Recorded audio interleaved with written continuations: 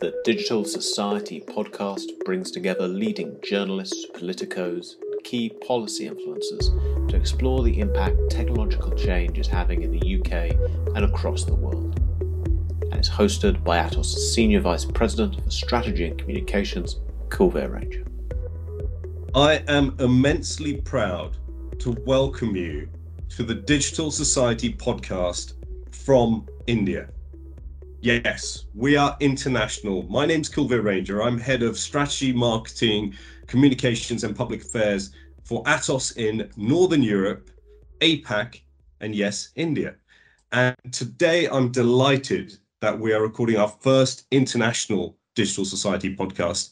And not only that, you know, as ardent listeners of this podcast, that we have influential people from media, from politics, people who are leading lights and influencers in the technology space. And today, I have to say, we have someone who is all of those things in India and more. Varun Aggarwal, senior business editor at Economic Times. Welcome, and thank you for joining me on this podcast. How are you doing? I'm doing great, Kulveer. Thanks for having me and for that elaborate introduction. I don't think I deserve that kind of praise, but happy to be here with you. Now, look, nowadays, right, it's about your voice and your platform. And you have a voice in mainstream media in India, which is fantastic.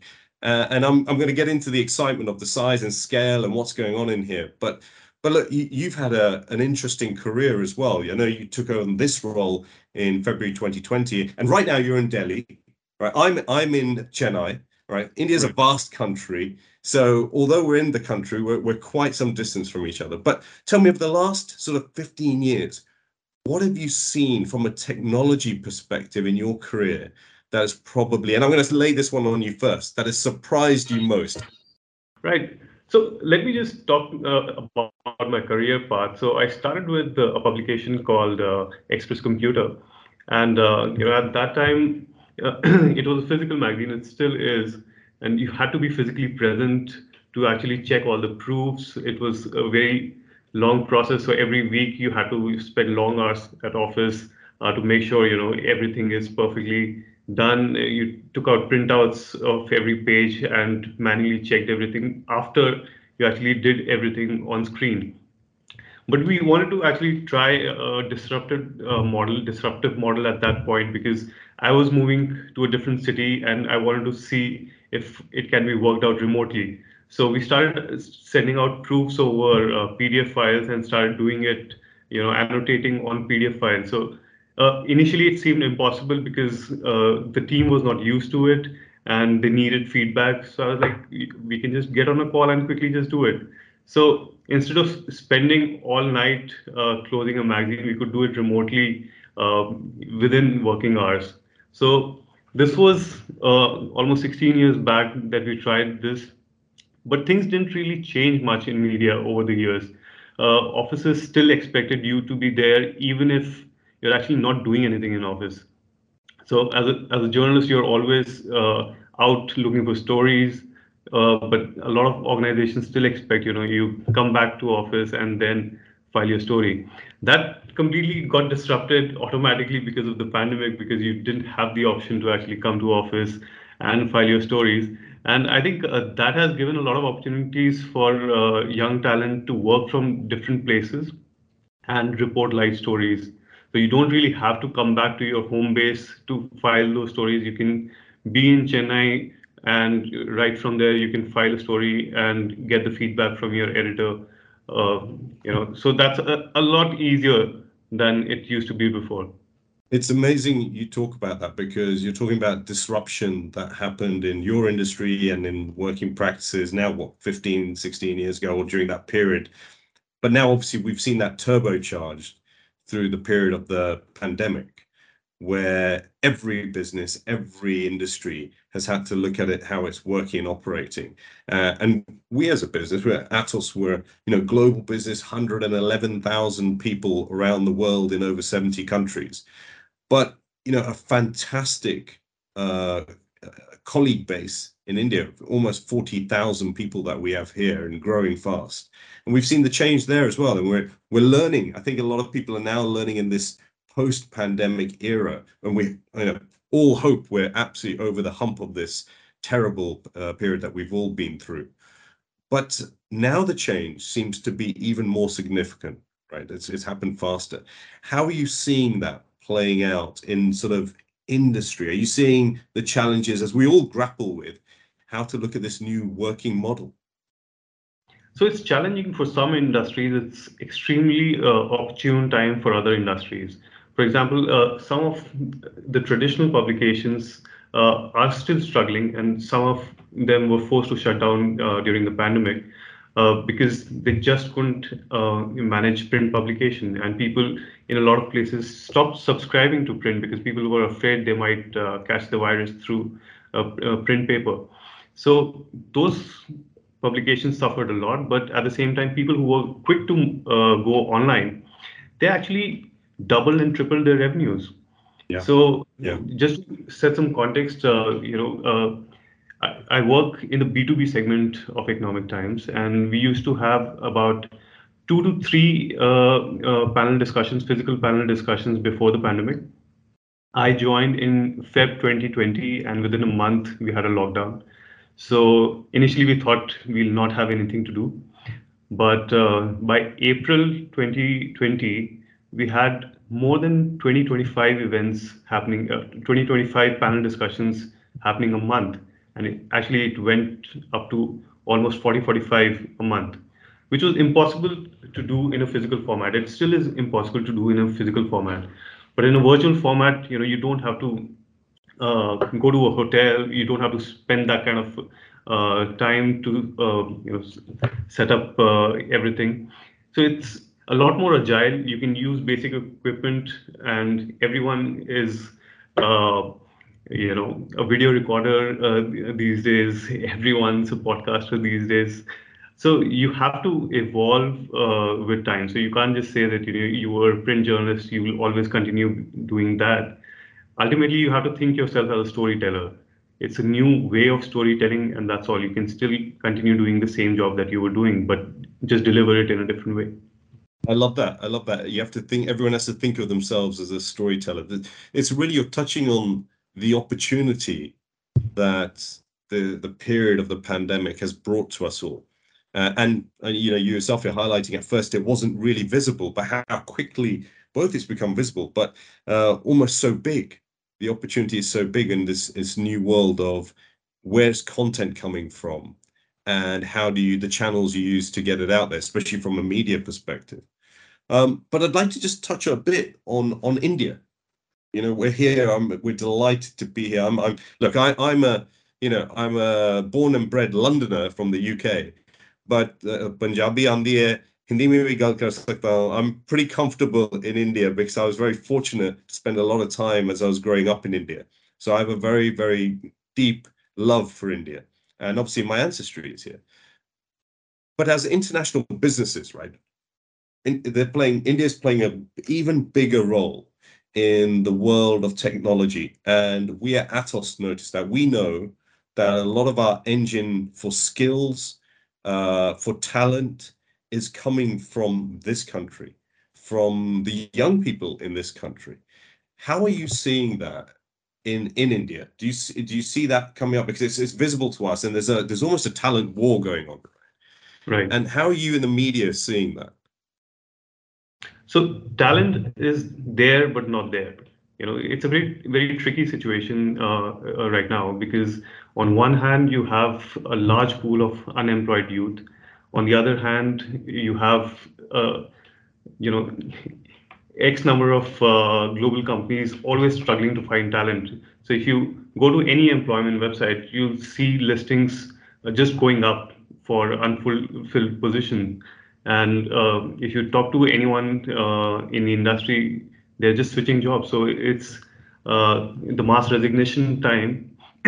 So obviously they're getting jobs somewhere. And if you actually talk to some of those people, they have like multiple offers, 3, 4 companies giving them 30%, 40% hike, which was unimaginable some time back. But The tricky point is the demand is there only for certain skills. And people who are not willing to retrain themselves, there are enough opportunities, by the way, to retrain yourself. So it's not just the private sector. If you don't want to spend money, there's enough resources created by the government, free of charge resources. You can just go online and enroll for a course. You have instructors telling you what to do, giving you assignments and everything. It's all out there for free. But if you're not willing to go that extra mile and retrain yourself, you uh, continue to be unemployed. I've seen people being unemployed for more than a year because they just couldn't adjust to the new normal. So there are new technologies coming in. So, let me just step back for a moment. So, Indian education system used to be very complicated. So it was always assumed that someone who's coming out of college had to go through at least a few months of training before they actually start being productive. It was an assumption because everyone assumed whatever is taught in schools and colleges are actually not really relevant in the actual business world. That's changing very rapidly. Government itself, is tying up with edtech platforms, looking at areas where there are gaps, where there's a lot of demand from the industry. So there's a closer collaboration with the industry and academia, which actually never happened in the past. So that is helping out. It's obviously taking time, and that's why there's always a struggle to find talent, and there's always a struggle to find a job. But eventually, I see things improving a lot. That's interesting, because you've given us the inside out view. As international businesses, we get the outside in view, and we just see the sort of the struggle to attract the talent or find it. So I think there's a lot of work that probably we as businesses need to do to go out and search for the talent rather than just look top line. I think there's a bit more engagement that we're looking to do, and build those longer relationships with communities in different parts of the country. I think, we now are all seeing this, not just as a kind of, India can provide a service. India is now integral to our business model. It's something that's going to be there for a generation. And I think we're all really excited. I'm particularly excited because it means I'll probably hopefully get to spend more time in India. But I think we're excited about the opportunity to build those longer relationships. And we've got a fantastic platform because we've got these great campuses in Chennai and Pune as well. That can, 80 acres is our campus in Pune. So plenty of room for expansion. But I think you're right about how that supply chain of talent, how you find it and how it's evolving and how you inspire it as well. It's not just going to be off the shelf. I think you're right. You've got to inspire people in terms of how they can get into that. But what more do you think? Because it can feel a bit sort of too much of a, we're international businesses and therefore people should work for us. How do you think people should be engaged in terms of the pathway into these careers? So one of the things that a lot of large corporations have cracked is partnering with top universities, creating curriculum, creating special programs and projects, sponsoring some of the projects to basically connect people to the real world and to make them realize why a new technology is important. You go to someone, you tell them you're working on something like a metaverse, they'll be excited because it's the new buzzword right now. But if you tell them that you're working on encoding something for the metaverse, they'll probably not be as excited. So if you spend some time explaining why this is important and why this could be really big going forward, that will actually have a big impact. I think that's something that's missing out because there are some consumer-facing companies who always have enough applications floating in. And in reality, they may or may not be doing any interesting work. But there are companies which are doing a lot of interesting work, a lot of futuristic work. But just because it doesn't sound sexy, people don't really get excited about that. No, So you need like, that kind you've got of to tell the story. right? You got to tell the story. I think you're spot on there. Now, I'll give you an example because a lot of people sometimes haven't heard of our business, Atos. But I tell you, Right. they'll have absolutely heard of our customers. So even today, we had a leader from FedEx. Now that FedEx is a $100 billion company, and we are integral to their service, their delivery, their ability to get live organs delivered from hospitals to pay the kind of trust that's placed in that organization, and we're at the center of helping them shape how their systems, their design, their data, everything works. Um, we run the Olympic Games for the IOC. We're the leader who bring it all together, make sure that the TV can work, the timings work, the accreditations for athletes work, and the responsibility we have for that, and also protecting it. Cybersecurity, we're number one in Europe, number two in the world in capability. So we have these things, but I know what you're saying. We got to tell the story about how the Absolutely, we exciting work are you'll do. storytellers today. So it's not up to the journalists anymore. It's not just up to the marketeers anymore. You have to be a storyteller as an HR person. You have to be a storyteller as a finance person, just to actually not just attract talent, but to propel your business to the next level. And what do you think about, because look, I call this podcast the Digital Society podcast. And one of the reasons, I work in this sector is not because I'm not a coder. Put my hands up. I couldn't write a piece of code to save my life. I probably did it on my Commodore 64 when I was very young, but never again since. But I feel technology businesses have a responsibility because we're shaping society. Everyone to some degree is now going to be influenced, either they are already or they very quickly will be, by the changes that businesses like ours are making to the way their money is handled, that their homes and lives are led, their work is done, their health is managed. Every ecosystem around us, I call it the personal digital ecosystem, is building and building around us. And I'd like us to think that it's not being done to us, that we all have a stake in this, that we can feel that we can influence it, or at least understand it. Because if you can't understand it, then you can feel quite disconnected from it. So how does it feel, do you think, in India and it's difficult in India because, large, what, 1.3, 1.4 billion people? But to the average Indian citizen, what does digital mean from your perspective? What do you think they think when they think digital? People don't think of digital as something different. Ultimately, it's just a means of getting things done.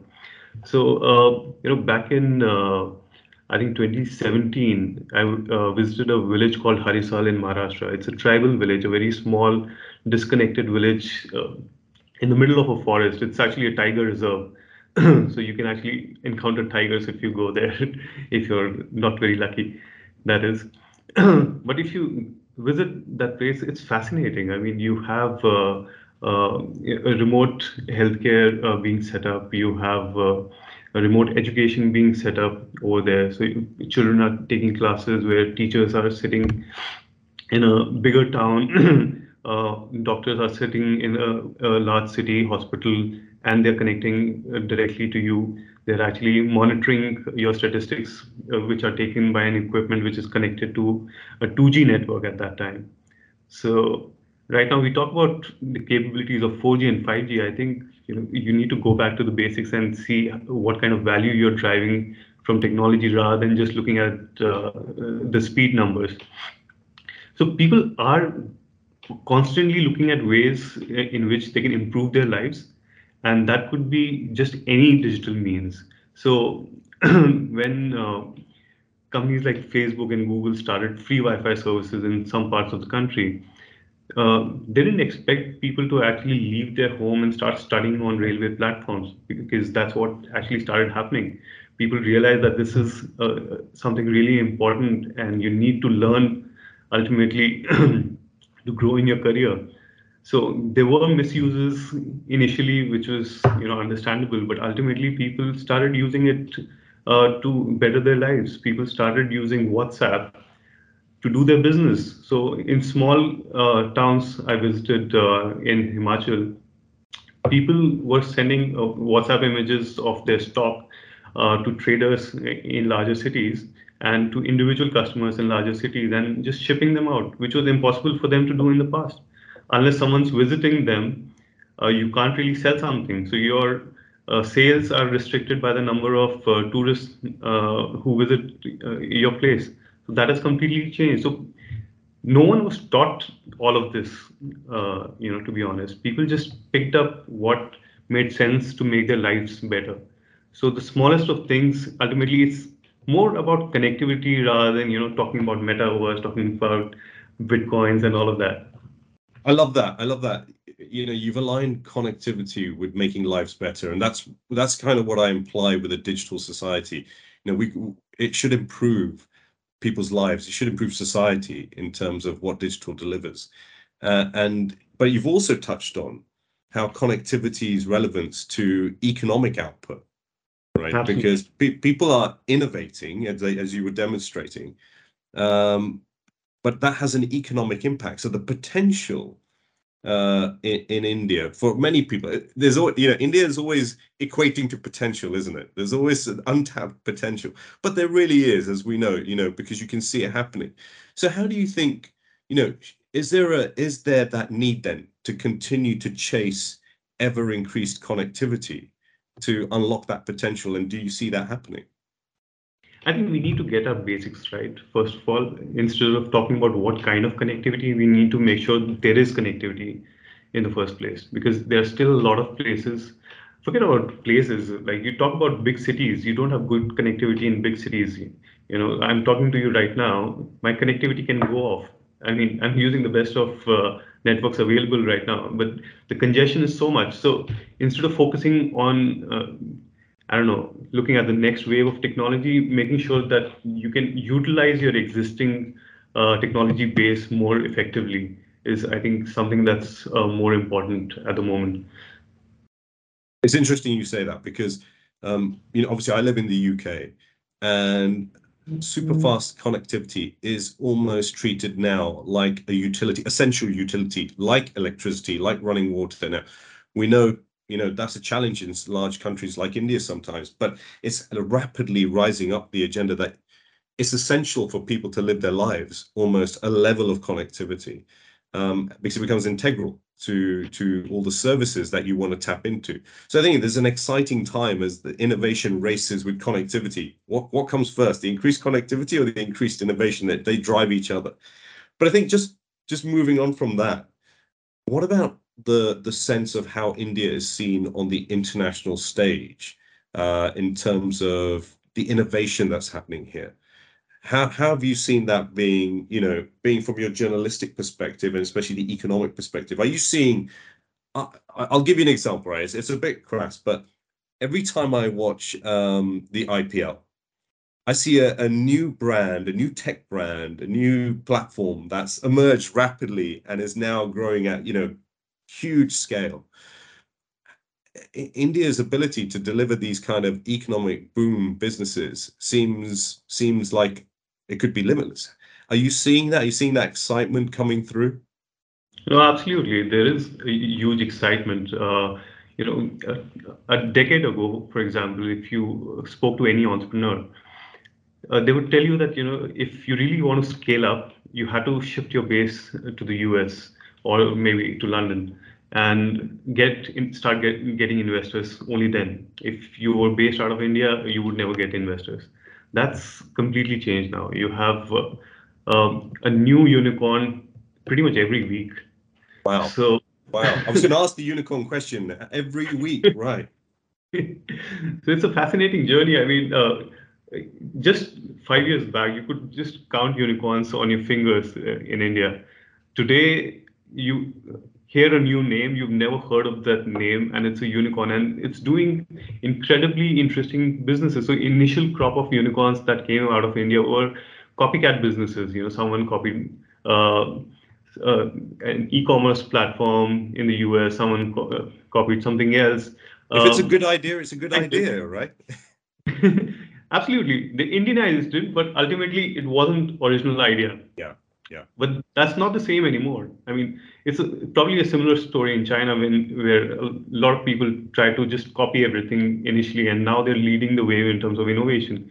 You see similar wave happening in India. People had a services mindset. They just wanted to deliver services to clients in the US and other markets. But now everyone's trying to create something different. And that entrepreneurship mindset is shifting beyond just making money. So a success of an individual is no more just about how much money they've raised. A success of a startup is not limited to a unicorn status, but what kind of value you're actually delivering to the society, um, to your industry in general. I think you're right. It's interesting to hear from you that you've seen that decade change. And we saw that. I think there was a point where it was only the US that you could go get funding, and then it's emerged. The European market for startups matured. London's Absolutely. been a hotspot. But now seeing it happening, as I say, you see it because you see those brands building at such rapid pace. It's amazing, and that means jobs. That means the economy is increasing. That means, better living standards. So it means greater influence. But do you see any challenges on the horizon to that? Is there something that you say, okay, we've talked a lot about positive stuff here, right? And it's all great, but do you see anything that you think, well, we've got to keep an eye on this because that could be a blocker potential? Well, yes. I mean, first of all, startups can be challenging. They can hire in thousands and fire in thousands. So initially, a lot of companies were rapidly scaling just to get that scale of customers. So they were just throwing money out to get more and more customers on their platform. And now everyone's focusing on unit economics, and you're starting to see the impact, and companies are feeling the brunt, and they're forced to fire a lot of people.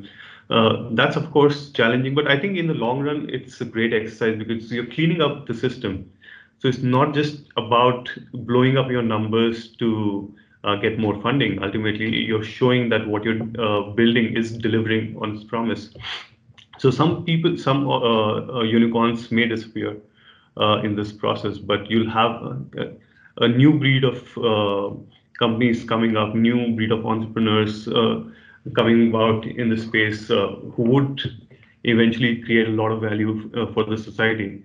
Other than that, I think training always continues to be a challenge, and you can't just depend on your academic system to deliver on everything, because teachers have to be taught as well. So you learned engineering 20 years, 30 years back. If you keep teaching the same thing to students today, it won't be relevant for them. It won't make any sense to them.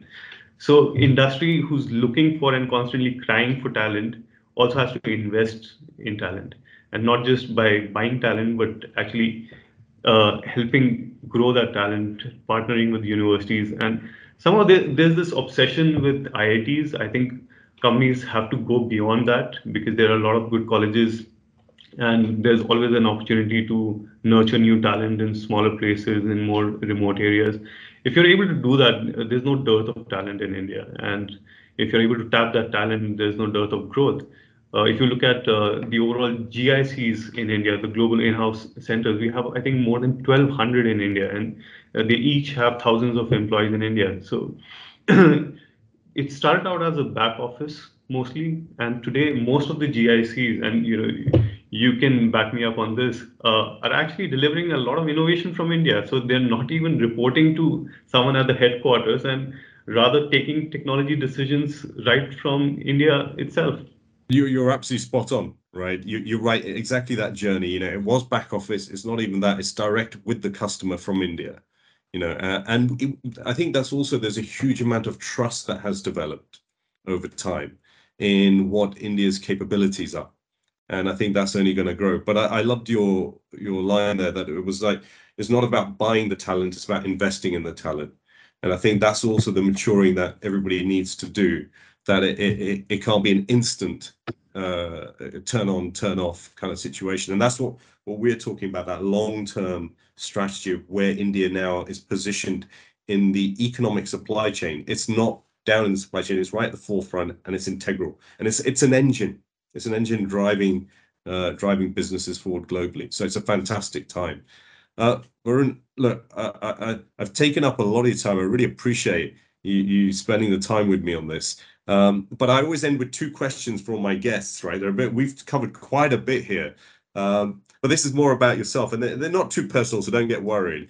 The first one is, in terms of consuming media, so you're a journalist, but in terms of consuming media, what is your preferred method of consuming media now? What do you use? Traditionally we used to read magazines, as you were saying. Now people stop printing. What are the channels you use to consume media on a day-to-day basis? So I'm still quite traditional in that sense. So I still subscribe to 5 different newspapers every day, and I scan through them pretty much on a daily basis. But at the same time, I also subscribe to the digital version of all those publications. Fantastic. You're doubling up. Because ultimately, there is a lot of content, and newspaper has limited space, so not everything you can find there. So one is getting news on time, getting the insights on time, but the other thing is also finding the insights which are missing in the newspapers, and a lot of it does miss out because you have limited real estate in a newspaper, in a magazine. So ultimately you have to subscribe to their digital versions. LinkedIn itself actually sometimes becomes a big source of news because it's more of a community now, and there are similar community platforms out there where it's not so much about just news, it's about what your community is actually doing. So the content about your community and how you can engage with them better, it comes out knowing that community better. I mean, it started out with something like Orkut or Facebook, where it was more about your family and friends, but now the professional community also is extremely relevant, and that content is extremely important to track as well. Right. Well, look, a completely succinct answer, as I would expect from an editor of a significant publication. And then my final question, and this one's about, there's a scale here, 1 to 10, right? 1 being you're a technophobe, and you don't like the new devices, you like to stick to what you've got, and a 10 being you're a complete techno geek. You buy the latest, you're in the queue for the latest upgrade, for the latest software, for the latest device. Where do you place yourself on the 1 to 10 scale? So today I would say I'm right in the middle, right around 5. If you asked me the same question 16 years back, it would be 10. I wanted to have the latest device. I wanted to upgrade to the latest technology. But today I would prefer to read about it, to learn about it, but not immediately adopt everything because it's just too much disruption, honestly. The moment you change your device, your life is disrupted at least for a week. So I can't afford to do that. No, and I completely understand what you're saying, but it's interesting how we all go on this journey. Yeah? We are at different points as we go through life. Varun Aggarwal, senior editor at the Economic Times. Thank you so much for joining me on this edition of the Digital Society podcast. I hope it's going to open up the audience to our colleagues all around India, but also our colleagues around the world. And I look forward to speaking to you again in the future as well. So thanks for joining. Thank you so much, Kulveer. It was a wonderful conversation. Thanks for having me here. To learn more about the podcast or suggest topics or guests for future episodes, please contact us at digitalsociety@atos.net or visit the Atos website.